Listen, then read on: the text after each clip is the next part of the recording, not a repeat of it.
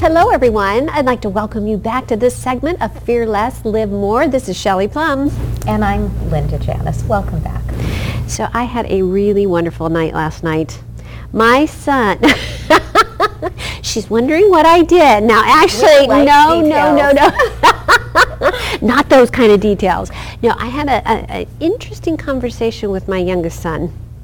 And in light of everything that's been happening in the media, he has been paying attention, and he asked me some questions about a very important topic I think we all need to talk about, and that is death. Isn't that interesting? How old is he? He's 12. Isn't that interesting? And he brought up questions like, what happens when you die? And I could tell that there was a lot of fear behind his words, and it got me to thinking, and I did some research on the computer. I mean, there is a lot of fear surrounding death. Do you see that in your practice? I think it's a normal and appropriate instinct. Right. Yet none of us are getting out of this alive. So I think it's a very meaningful topic, and likely one that we don't address much of the time. We don't. And in my research, when I was on the computer, I came across a word. There's a phobia surrounding, the fear of death. And there was one article in particular that I stumbled across, and I want to share it with you. And you may have seen it before, and I want to share it with viewers out there. It was the 5 regrets of the dying. And it was fascinating it was I think an Australian nurse who did a study, and she was asking people who were about to pass on, what their regrets were. And I'm going to share it with you. I want to share it with the viewers out there. So there were really 5 regrets. Number 1, I wish I had the courage to live a life true to myself, not the life others expected of me. Number 2, I wish I hadn't worked so much. Number 3, I wish I'd had the courage to express my feelings. Number 4, I wish I had stayed in touch with my friends. Number 5, I wish that I had let myself be happier. I think that these are incredibly worthwhile topics and wishes, and one that I think we have the opportunity now, today, to address and to aspire to welcome in. It's interesting. What's that? I recently read an article about what our eulogies could look like. Right. And one of the things that this researchers suggested is that we actually decide to write our eulogies now. Yes. What could that look like? And one of the things that the researcher had said that at Steve Jobs' funeral, individuals didn't talk about him creating Apple or the iPhone. They talked about his relationship with his families. And one of the things that stuck with me was that at his son's graduation, he slow danced with his son. Yes.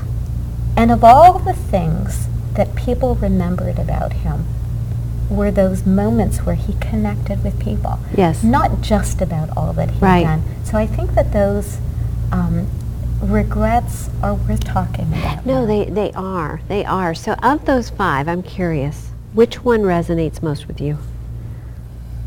I know which one resonates most with me. Which one resonates with me? With you, yeah. Is the first one. I wish I had lived a life true to myself and not the life others expected of me. And I don't say that right now. I have made a turn. I'm on another journey. So I am living the life. Share that with us. What does that mean? And what had others expected of you, and what had you done as a result of that? Well, as you know, and many of you out there know, I am by trade a foot and ankle surgeon. I'm a podiatrist. And I got into medicine, quite frankly, because I thought that's what was expected of me. Not necessarily my family, but all of the people who were talking in my ear. Medicine is the way to go. Did I want to go down the route? I really, at that point, probably didn't know, but now I know I wasn't really truly following my heart. So I went through my life, knowing, I was a very good doctor, but, knowing there was something in my heart that something wasn't right, that I was meant to do something a bit different.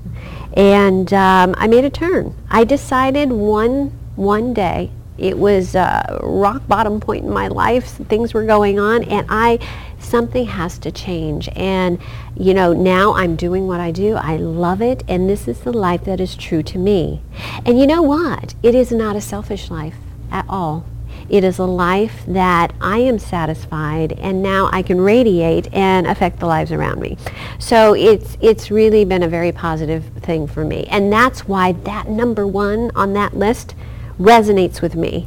It's so interesting, this idea of that rock bottom moment. Yes. And I often see individuals who have gotten to a point where they're in so much pain and suffering. Mm-hmm. But I think oftentimes that it is getting to that point of discomfort where we say, and I heard this saying, and Yes. we can put that up, is we don't have to hit bottom, but we do need to be willing to row. And sometimes it is that pain, that suffering.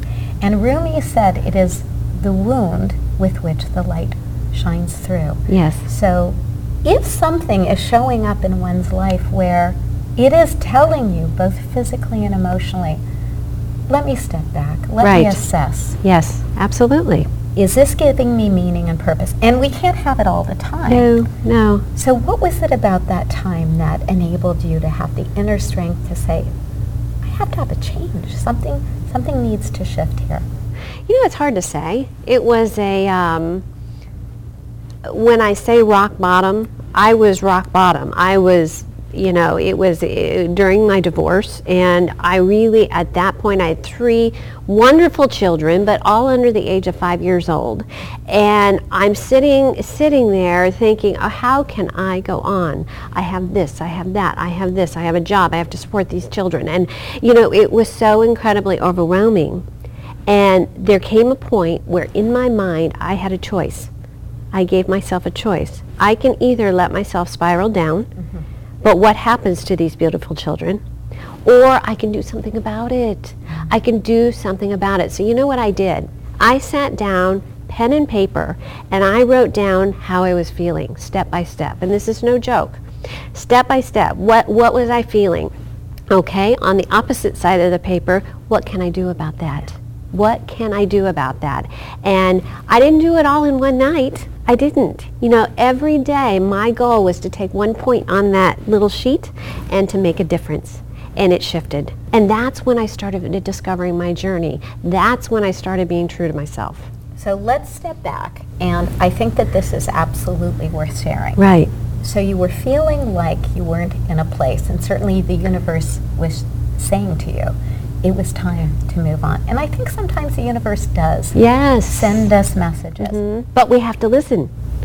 3 children under the age of 5. Yes. And suddenly you are getting a divorce. Mm-hmm. Now, what you did was you wrote down what you were feeling and tiny little incremental steps, Baby steps. actions Right. that could help you move forward. Yes. Absolutely. It was a monumental moment in my life. It was incredible. And really, it really shifted my life in a very positive direction, and it gave me something to really live for and really to pass on to my children too. So give us some examples of those little teeny steps so that they're actionable, possibly doable. So you sit down and you're describing probably hopelessness. I mean, 3 little kids, Actually, you're by yourself. That was one of them, but I did not write down all of those things. I wrote down concrete things that I knew that I could make a small change. Okay. For example, one thing, I have 3 children, all under the age of 5 years old. I had extra baby weight. I wasn't feeling well. I was, working a full-time job, not able to exercise. So one of the, I'm feeling, for lack of a better way of saying it, frumpy and not attractive. Well, you know what I'm going to do every morning? I'm going to get out and I'm going to walk. Okay. So I would make that baby step. The second thing, Baby step, grown-up step. I mean, you actually decided to step into Right. it. You did something physical. Right. It's funny you say, you mentioned Rumi, and there was a quote that I saw, I believe it was Buddha that said it, and it was related to death and taking the next steps in your life. And he says something to the effect that the trouble is we think we have time. And that is exactly when I was sitting there at that rock bottom point in my life. That's when I'm thinking, you know what? How much time do I have? The time is now to make that change. Yeah, incredible. So if you were to have had the wisdom to be able to move it up, 10 years? Yes. What would you say about your life now? Right now? Because it actually has been about 10 years since that time. And I would say that I am living the life of my dreams. Yes, there are stumbling blocks. Yes, there are times when there are low points. But I will tell you, because of what I went through at that time in my life, I am better able now to cope with troubled times when they come my way. I'm better able, because I'm living a life that's true to me, I'm able to overcome obstacles a little easier. So I think bottom line is you went through your fear. Yes. Fearing less and living more. And that's really what this is about, is the honesty, the transparency, the hope and the wisdom that we're able to bring to this, both science, evidence-based research, personal experience, and hopefully the wisdom that you share with us. What have been your experiences? The points that have felt like rock bottom, but you've been able to lift yourself up. Certainly Shelley has. Absolutely. And so have I. And we'll share with you more personal experiences along the way to help you fear less and live more. Yeah, I'll tell you. This topic has been very moving for me. And I encourage you all out there, because I'm going to do the same thing, is that we don't know what's in store for us tomorrow. Tomorrow, we don't know. Today could be our last day. So instead of really planning for tomorrow, what would you do? I'm curious. What would you do if today was your last day? What would you do? Would you kiss a loved one? Would you call someone? Would you, have an experience that really touches your heart? Well, we encourage you to do that today. Please do, and celebrate this moment-to-moment experience. Thanks for joining us. This is Shelley Plum. And this is Linda Jalen. This has been another segment of Fear Less, Live More. Thank you for joining us.